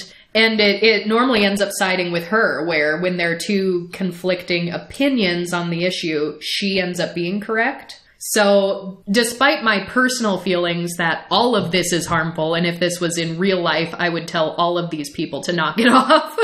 For what the show is setting up, if I'm suspending all disbelief, the show is rewarding that and saying that O is the better therapist most of the time. Well, it's interesting that you sort of led this episode off saying that the original inspiration for this character was this otherworldly oracle type character, because she is portrayed as just being able to see right through people very easily. To a degree that is a bit unnerving and is too accurate, too consistently. She's too direct, like to the point. Like she figures things out just instantly in a room with someone. But all that aside, trying to wrap this around to the point we were trying to get to, I saw her as a character that has done harm at points in her life, most pointedly when connected to her feeling that her position, her space, was being threatened, both with Ruby and with Otis. Mm-hmm. And that's when she made the most significant grievances. Yeah. But to lie about your orientation, that doesn't seem to fit the behavioral patterns that I was seeing in her character. I am going to be really curious to see other opinions on this as it's been out longer, because the biggest issue, if we're being honest, is that a not insignificant percentage of the viewer base who is going to be seeing and taking in this new character is going to have unconscious biases. They are going to be people who are misogynistic themselves. They're going to be people who are racist themselves. And what we have here is a Chinese woman who has been set up to be an antagonist against our white man protagonist that we already know and presumably most people watching this love, despite his many flaws. And so the concern here is that despite Otis's flaws, despite his overwhelming arrogance in the way he has interacted with this character, most viewers are going to see him as the more sympathetic character by default. And I'm starting to see parallels between how people might treat this character versus how they actually treat women of color in real life. And even in our own community, women of color who are ace activists, who are ace educators, are always going to be met with an additional amount of skepticism. They're always going to be seen by a large swath of the community as being a little less friendly or a little less approachable or a little more aggressive, even when they have every right to be angry about the racism that they've experienced, the misogyny that they've experienced. Even Yasmin herself on more than one occasion has talked about misogynoir that she has experienced and how people may hold her to a much higher standard than white aces. We know that that happens in real life. So there's almost a bit of irony here that Yasmin being the one to consult on this, I am already concerned that people are going to treat the character she helped write the same way they treat her. And maybe some of that's just inevitable. And I was really curious because even though this is still very new, not a lot of people are commenting on this. I did just Google like really quick, or I searched Twitter like sex education O, just to see like the first few comments that are coming in about O. And they are all negative, 100% negative. And these are not people in the ace community for the most part yet. This is just people saying, O is insufferable, O is irredeemable, I absolutely hate this character, she's giving me the ick so bad. Like, these are the kinds of comments I'm seeing from the day of or the day after this show getting posted. And truth be told, despite the instance of bullying and, you know, telling all these girls that Ruby wet the bed, nothing present day has actually been that bad. She has not done anything that bad to people in present day. And you could even say, like, compare her to Otis and the way people are treating Otis. I bet there are going to be people who saw Otis's little line that he made a video during this election about how he's a flawed teenager and he's hurt people who liked him and people he liked have hurt him and he's messy and he's made mistakes and all this, but that's how teenagers are. Teenagers are messy and teenagers make mistakes. I'm sure there are people who saw him talk about that and they were like, yes, so sympathetic. He is absolutely right. I love him. I love him so much and I empathize with that. But since he was the one to say that, I don't think people are going to take that message and apply it to the woman of color in the room. And so I am admittedly worried about how the average viewer will read her, because the way I see these scenes that we know from Yasmin have been cut, it seems like the show is no longer, or isn't at all, hand-holding the audience into understanding that O is in fact a sympathetic character and that we should care about her feelings and her plotline. But on the other hand, from where I'm sitting, I kind of wonder if they would have actually changed the way people perceived her otherwise.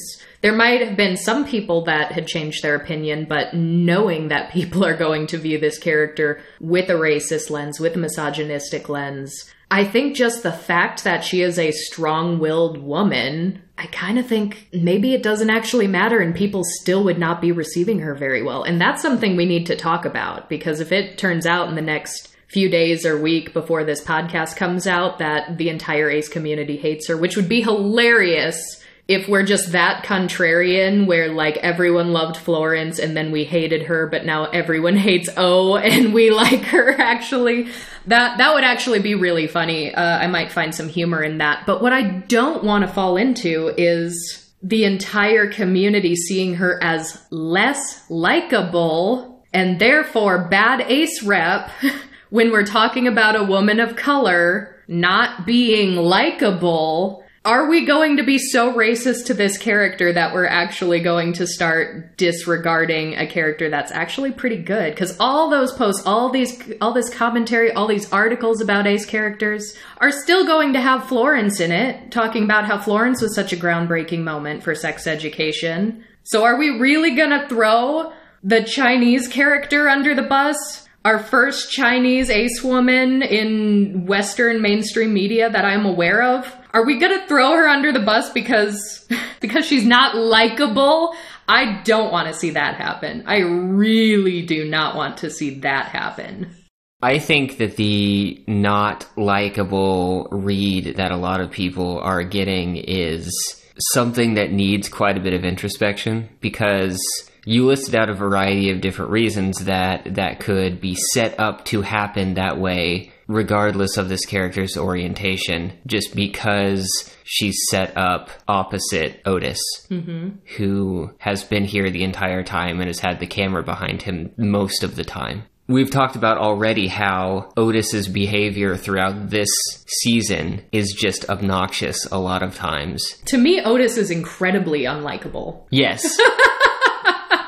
I don't think the average viewer thinks that. Despite his flaws, they are still overall going to see him as a sympathetic character. But I think he's very unlikable. I would not hang out with that guy if I was in high school in real life. And that is exactly part of the issue, because that shows that a bias exists, and that bias is going to affect more than one character, the perception of more than one character. The only thing that sort of irked me about this character's portrayal goes back to what I mentioned was potentially something that was stemming from how this character was written before Yasmin got involved, which was the sort of oracle perception. Being able to fix everyone else's problems, sometimes without their consent. Without their consent, yes. It was the way that her character would sometimes ignore personal boundaries to try to learn information about people's lives and try to solve those problems without that happening in like a structured manner that everyone was okay with. And I do wonder, from the comments you read, I don't know how many of the people could actually articulate what they did or did not like about that character. character. That's the issue. People were not calling out specifics. They're just like, she gives me the ick. I've got a bad feeling about her. She's insufferable. She's irredeemable.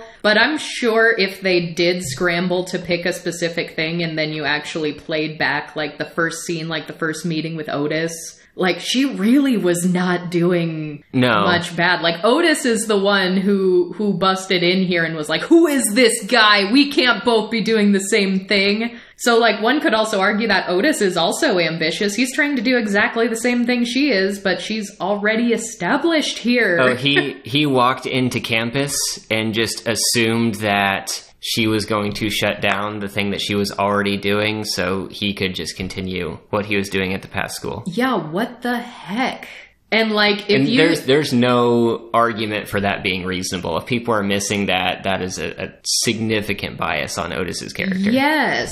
And if you're thinking that the way she reacted to him is too cold or standoffish or whatever people might be saying or perceiving on her, it's like, wouldn't you also feel incredibly uncomfortable if you had a very well-established thing, you know everybody here, you're successful in what you're doing, and some white guy you've never mentioned before busts in and is like, you stole my idea! I just got here today, but you stole my idea. Like, come on now. Really, truly. So, because also, depending on how perception goes, I'd like to think that people starting to call attention to the fact that Florence did not get the same treatment. By extension, asexuality did not get the same treatment that any other identity did in this show. I would like to think that the showrunners saw that criticism and wanted to do better. If that's the case, and they do actually try to go out of their way to get better, they hire a woman of color who is an ace to be a consultant, to sit at the table at the writer's room, and then people absolutely hate this new character that's a woman of color that got an entire season, that got so much more screen time. What message now is that sending to them? They're just gonna say like, well, why did we even bother? Like, damned if you do, damned if you don't, you know? So I think there is something to be said about the fact that they did cut some elements that Yasmin signed off on and expected to be there that could have helped a little. But I honestly think even if they were there, a lot of people would still be hating this character. And I think those people are wrong, but I think that's the case, to be really unfortunately honest. And I suppose the only question there by extension is, what responsibility does the show have to know the biases of their audience and to try to circumvent that? Because you could make an argument that, you know, the show still did very much make a mistake by cutting those things, because it could have helped the character's cause, and it might have helped. But at what point is it kind of just the audience being shitty? I think there is a line there, because there can be things where a show can just be completely negligent in the way they handle a minority character, a minority of any kind. Like, there is a way to do this with negligence. Yes, there is, but there's also no realistic scenario where the writers create a character and absolutely every viewer who watches the show sees that character in exactly the same light. Right. Like, so many people have so many different things that they're bringing to the table. Human memory itself, human memory and perception is just so flawed. People are going to pick up on some words and some lines and some details about the scene more so than others, and everyone is going to construct their own opinions about these characters. And so to try to say that the creators of the show have to make it so that every single character is so straightforward that there can be no misconception is like a race to the bottom. Yeah. You're going to end up color coding your villains. You know, your good characters can only do good. Your bad characters can only do bad. Everything's flat and one-dimensional. And even then, you would still have people arguing about. And that's not good TV. That's not good storytelling in general. Those aren't human characters. No.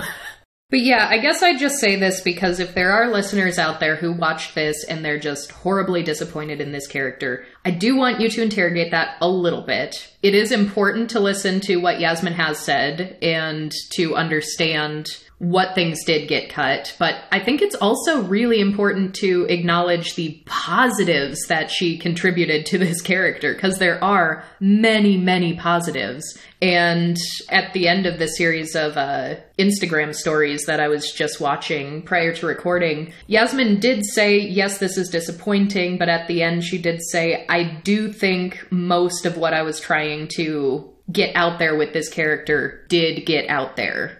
The asterisk to that is, had these scenes been in earlier, had they not been cut, we would have started understanding this character and her backstory and getting seeds of her identity earlier, whereas now we're just getting it in exposition dumps, which, to be fair, we did really get on Heartstopper for being a show that tells things more than it shows things recently when we covered the second season, where like the one moment when Isaac just got really upset and is like, you guys never care about my life or my interests unless it has to do with romance. But just like a couple scenes earlier, we saw one of his friends come up and be like, hey, Isaac, what are you reading? And then the camera immediately cut away. And I was like, why would you have a character showing an interest in him devoid of romance and then have him yell that people don't care about him? Like, show us the people disregarding him more first so that that doesn't seem to come out of nowhere. So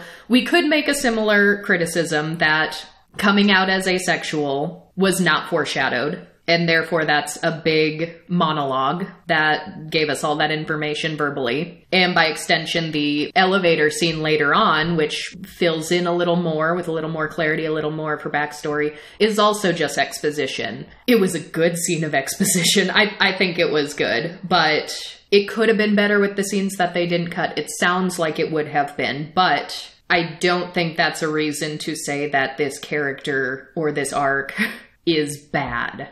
But yeah, so let's bring it around to this brilliant elevator scene, because I did actually very, very much like it. I don't think I have anything negative to say about this scene on its own. But as I said, this was happening during the, like, accessibility revolution, which now that I think about it, there was, for as much as I loved that scene, because they even pointed out, they're like, this campus pays for daily yoga classes, and we have this big space, and we have all these things. Like, we have money. Why is the money going to all these other things and not my basic accessibility needs? Like, I don't think they outright mentioned the slide in this one, but they could have been like, we have a slide, but not a working elevator. Like, that would not have been out of place there. The one thing that was a little out of place, a random unnamed character who has not been seen even in the background once this entire series and is never seen again, who is also a wheelchair user, just starts piping up like, yeah, I agree, and chiming in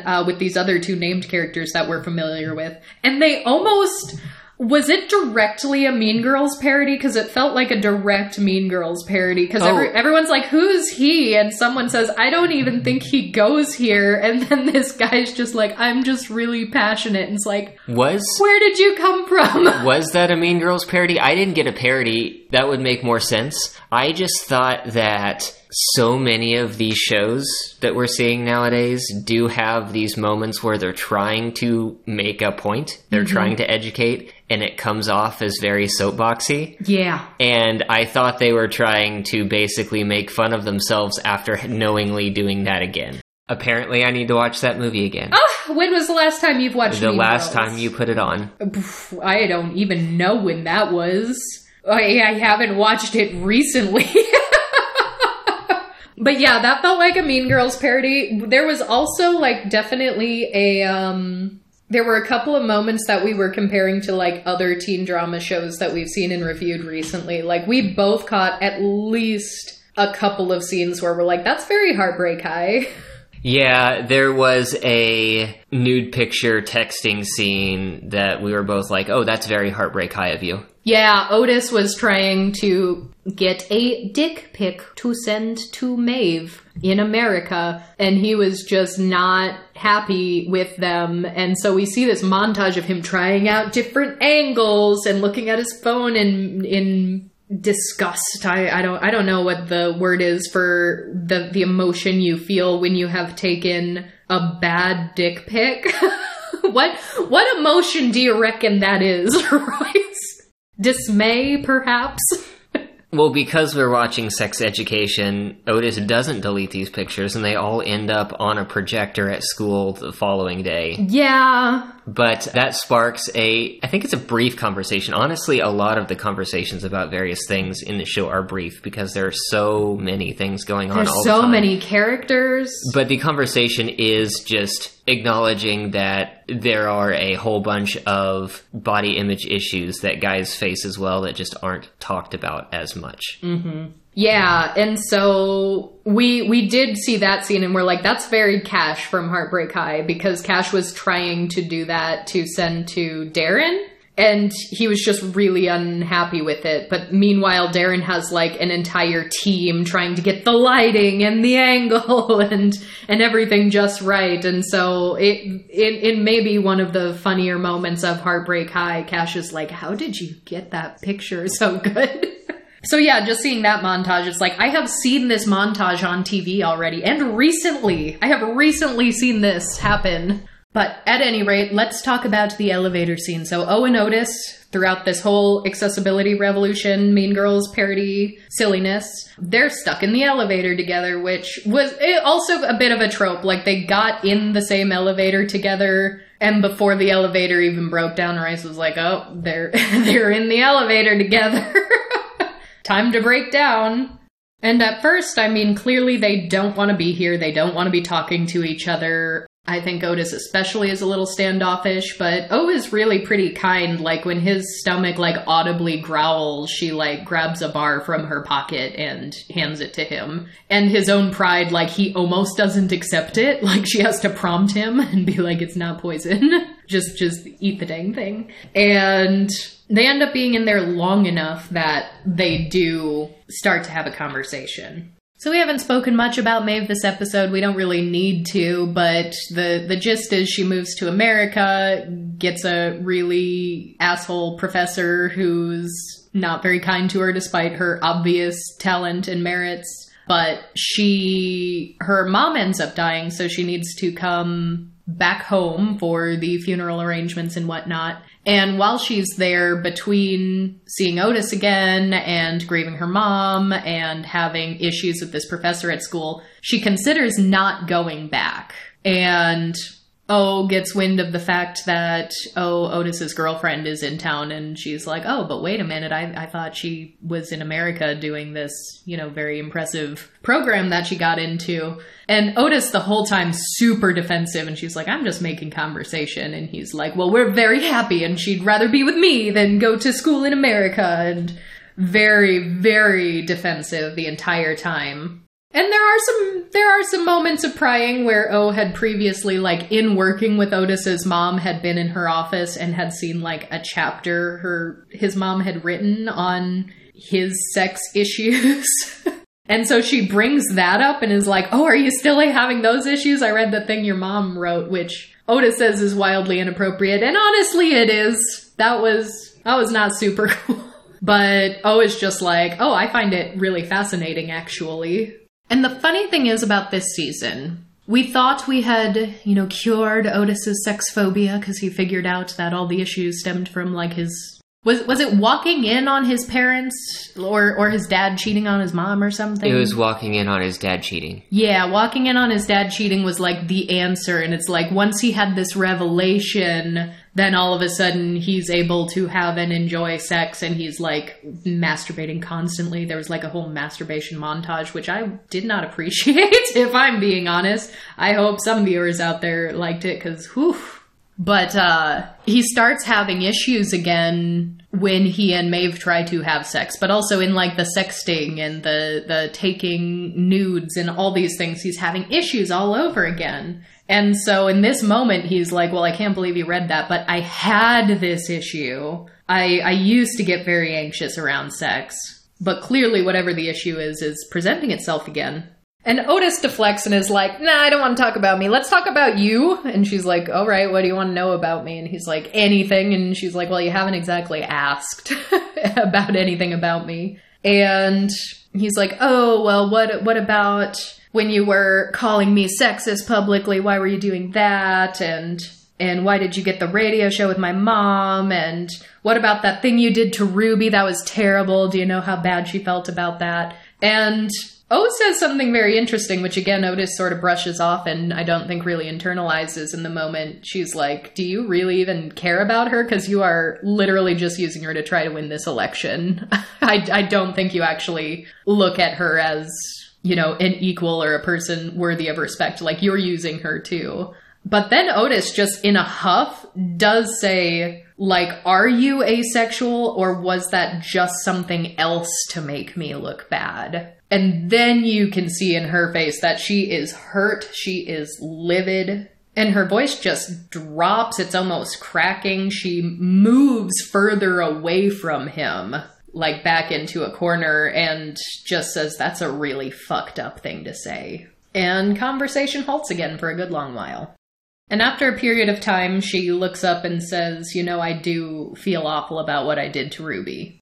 And when Otis then asks why she did it then, she starts explaining her story a little more. And she explains that she moved from Belfast. She had an accent that was different from all the other kids in school. She was one of the only kids of color in her year. Like, everything about her already screamed outsider. And she explains that other girls were getting crushes. They were talking about boys and wanting to kiss. And she was already feeling that she didn't feel those things. She was already different in that sense as well. And so she thought if she could get in with the popular girls, that no one would sort of have a target on her back as the odd one out. And since she wasn't understanding relationships or crushes or anything about sex or that nature, she decided to try to learn everything she could. And we kind of see a flashback montage of her, like, studying, like in textbooks,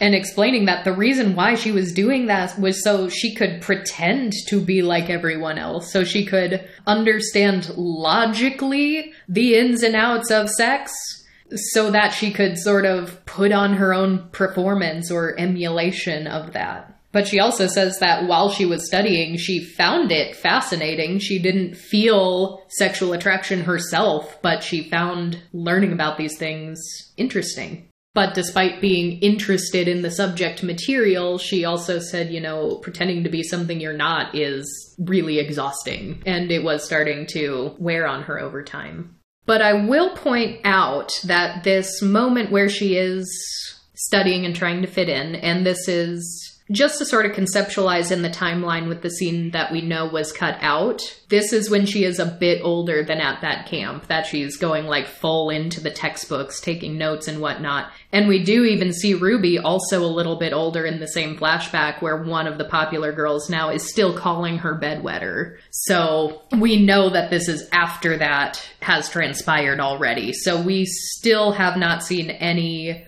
of these hurtful remarks at or before that time when she actually did do that to Ruby. And so, having learned everything she did and finding this all fascinating, she decided to set up this clinic when she got into this school. But despite enjoying it and being very successful with it, she still didn't feel like she could come out as ace. And then she says, I mean, who wants to get sex advice from someone who doesn't have sex? And the actor killed it here. Oh my gosh, can we look up her name? Because I haven't even done this yet, but she was fabulous in this scene. She started, like, her eyes started tearing up when she said that line, and her voice almost broke.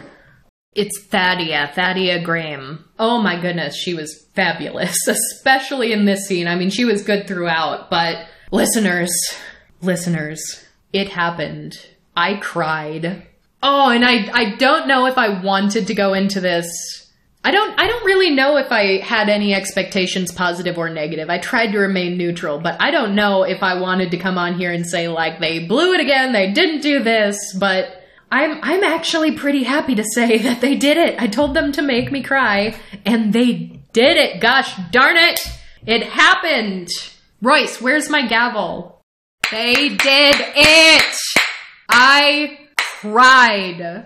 Ladies and gentlemen. Oh, I shouldn't say that. I got in trouble last time I said that. I said that on Twitter and people got mad at me. I actually think I mentioned that during the sex education. No, that's what we're talking about literally right now. What is wrong with my words today? How do you all listen to this podcast, honestly? The Heartbreak High episode, because someone said ladies and gentlemen, and I was like, they can say it, I guess, but I can't. The impossible standards we hold ourselves to. So I will fully admit, I thought this entire scene was very, very good. No concerns. It actually made me cry. It is so abundantly obvious that even despite the flaws, the cuts, the things that Yasmin might be disappointed didn't make it in, I think we needed to have an actual ace person consult to have this. And that was even the magic of having the subtle touch of the ring from the very first episode at 32 minutes in, because that's something that's for the ace community. We can see that, we can latch onto that, we can identify it. That is for us, by us. But then we have this exposition for the rest of the audience. And it is so much better than the exposition we got with Florence. I mean, compare the two side by side, and it is a night and day difference with just character progression, a more fleshed out storyline. It's really beautiful, and it did get to me. And then O even mentions that being closeted, not feeling like she could come out as ace, she was struggling to make deep, meaningful friendships because she really wasn't letting anyone get close enough to her. And she said that for a while that was okay because she had her clinic and that was a passion of hers and she felt that that was her safe space. And then she does say, then you just came in and took everything away from me. And then, of course, the elevator gets fixed right after she delivers that. And she gets up and, books it and is out of here. And that conversation has now halted. But then, despite not being able to get away from Otis fast enough, she does actually find him outside of the school that very day because she's been thinking about his sex problems and trying to piece it together. And she comes up to him and says, hey, I think I've got it. Your mom had a really hard time when your dad left. And he's like, yeah, she had a breakdown, but what's your point? And she said, well, I think your concern around sex is getting hurt like she was, falling into a depression like she did, and someone that you love leaving you and leaving you in that state. And that does end up, spoiler alert, I guess, that ends up being his issue. And once he identifies this, he can once again have sex with his girlfriend. So it is kind of interesting that it was the ace character and the rival sex counselor, who is better than he is, who solved this problem, which was present from season 1. That was one of the main original, concerns, I guess. One of the big plots. I think that's interesting. I wish they didn't have to, walk it back. It's like they resolved an issue and then they recreated the issue again so that it could be resolved again in a different way. And my only critique with that would be, bring on an ace character and an ace consultant for that character earlier in your show. Don't wait to the last season to try to... I don't know why they made this choice to have an ace character and to have O be the ace character, but it'd be really interesting if it was just people being disappointed in Florence and calling out the fact that they didn't have a fleshed out ace character. If they were like, oh shoot, I guess we better do that. But if it was done earlier with more intention, we could have also then, had more time with this character. But for the single season that we have and the single season that we are allotted, I think they did a lot of very good things with it. And that means, in the grand scope of the entire series, that means one of Otis's biggest conflicts was solved by the ace character. That is so plot important, not only to this season, but to the entire series. So that's actually kind of cool. It's a little goofy if you think about it too long that they solved an issue and then walked it back, but I'll consider that a win. I wanted someone who mattered to the plot, so they found a way to not only make her important for season 4, but the entire series. So well done there. But then they do have sort of a goofy resolution to the actual election, since this is what so much of the school conflict has been building up to. Like, now Ruby has gotten mad at Otis because Maeve's back in town and Otis has basically just ignored everyone else except her. And so he stopped responding to Ruby's texts about the election and everything. And so Ruby's like, I am done with you. And she just picks a random guy to enter the election who has never had any interest in this, has never done anything, but she's just like, you there, I'm going to help you win this thing. And at this point, the general student body doesn't really like O or Otis, because they both kind of tarnished each other's names. So, random white guy who has no importance to the story at all ends up winning the election. And when they announce that he won, he grabs the microphone and is like, thank you, but I decline. I don't actually want to do this at all. And so then they're like, oh, okay, well, I guess we'll go to the runner-up then. And that's Otis. And as soon as they announce Otis as the new winner, someone in the audience is like, but he's a misogynist. So nobody's like applauding or happy about this. But then he grabs the microphone and he's like, I'm not gonna accept the position either, actually. You guys already had a really good student counselor, and she solved my problem, and I've observed her solve everyone else's problem, and now she has pointed out to me that I just sort of ran in and tried to steal her safe place and the thing she built from her. I don't actually know if he has that much self-awareness, though. Like, I don't know if that was part of his decision or if it was just because she actually solved his own issue. Maybe it was both, but we don't see a lot of how he works that out. So he's like, oh, she's great, and we're gonna let her have it. And so this whole thing was a complete waste of everybody's time and energy and reputation. But when he turns it over to her, then someone else in the audience is like, but she's a bully, and everyone's like, get off the stage, and like trying to boo her. And the only reason why she's redeemed is that now Ruby has, you know, had a change of heart. She realizes she doesn't feel good about trying to tarnish O's reputation, and she jumps up on stage and tells everyone, like, no, it's cool. We're all right here. And then after all that's said and done, she does come up to Otis later and does say, like, you know, we could still work together. I could use a friend. I could use someone helping me around the clinic. And Otis ends up kind of smiling and saying, okay, I'll think about it. And again, the entire thing, total waste of everybody's time. I think the teacher, like, running the election and making the announcement and was the one running the debate was also just, like, grabbing his head like he had a headache. Like, why are we doing this? But overall, I think it was good. I do. As far as the Ace rep, it was good. It was maybe one of the better examples I've seen on mainstream Western television. Yeah, I thought it was solid, and my justification for that decision is that O felt like an actual character. Yes. She felt like a character that got an equal treatment to all of the other identities that were shown. Yes. I mean, her characterization was not as deep as some of the long-running characters because she was introduced in this final season, but she was as much of the story as everyone else. Yeah, and she actually influenced the plot. They let her be messy and dramatic, but they also gave her a redemption. They allowed her to be complicated, a sympathetic character who isn't perfect. And that is really nice to see. It was actually pretty refreshing. And there were some other characters that we don't necessarily need to talk about at length on this episode, but there were some other things that were also just kind of nice to see this season that I didn't have as many favorable things to say about any of the previous seasons as this one, even outside of O's plotline. Like, a couple of the new characters are a trans couple, a trans woman and a trans man. And they show their relationships' ups and downs and issues and complex characterizations.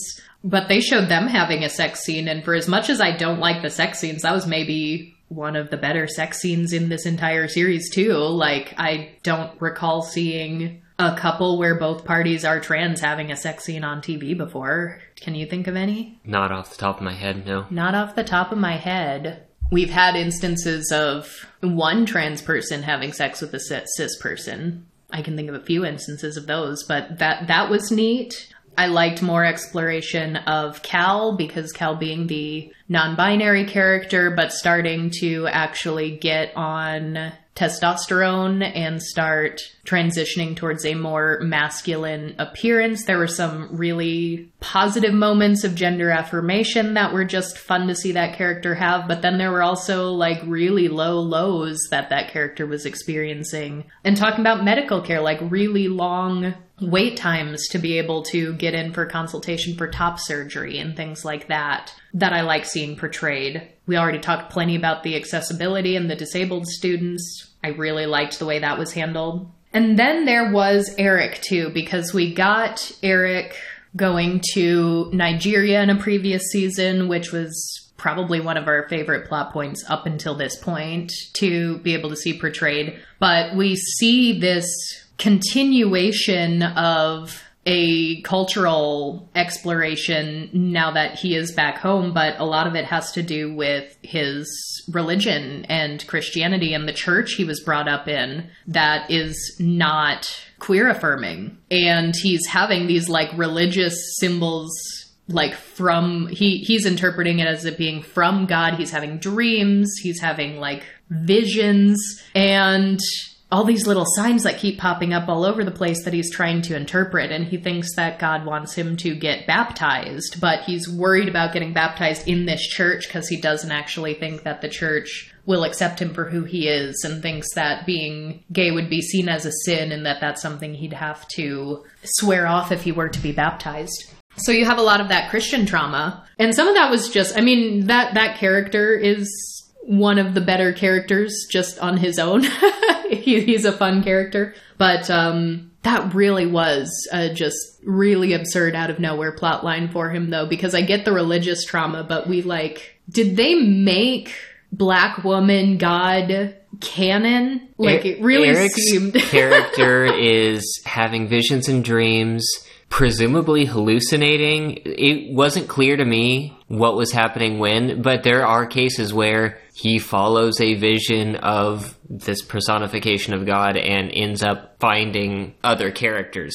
Yeah, well, and it's multiple times, too. Like, first he sees what appears as a homeless woman on the street who's asking him for change on a night when his church is doing a soup kitchen. And she asks for money for food, and he says, "Oh, I'm sorry, I don't have cash, but there's a soup kitchen around the corner." And she, grabs him by the arm and is like, "Great, show me where it is," and makes him walk to the church with him. And then he finds out it's really understaffed, so then he feels guilty and needs to stay and help out with the soup kitchen. And that's how he ends up finding out that the church is losing funding, and that makes him really sad. But yeah, then he has a dream that's like this woman turns into this floating, ethereal, goddess creature. But there's also this weird rainbow fish motif going on.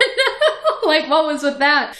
There's this iridescent fish that comes out, and he's like, "That's not a river fish, let's throw it back." And then God's like, "No, my fish. And now I'm gonna turn into Cal." and it's like, what does that dream mean? But then he gets this silly holographic fish sticker stuck on the bottom of his shoe the next day, and he's like, it's a sign from God. So yeah, that was really silly, but then I couldn't tell if they were trying to say that, yes, this is literally happening, or he's actually having religious hallucinations that happen to be bringing him to exactly the right place at the right time. Because there hasn't been anything that is this not grounded in everyday reality in the show before. This is the only time we've seen anything that is mythical or religious or otherworldly in any way. So that was kind of interesting. But that was the one where I said, you know what, it's fun, so I'm not even mad about it. So, the question I posed at the top of this episode, did sex education redeem itself? Was this, in season 4, good enough ace rep to counteract the previous frustrating ace rep enough that we would recommend this show as something that has good ace rep to someone? I don't like the concept of redemption. You heard it here, folks. No redemption, no second chances. As I mentioned, I think that O's character in season 4 is solid. But to say to someone, watch this entire show just for the last season? Yeah, that's a lot. That is a lot. That is a lot.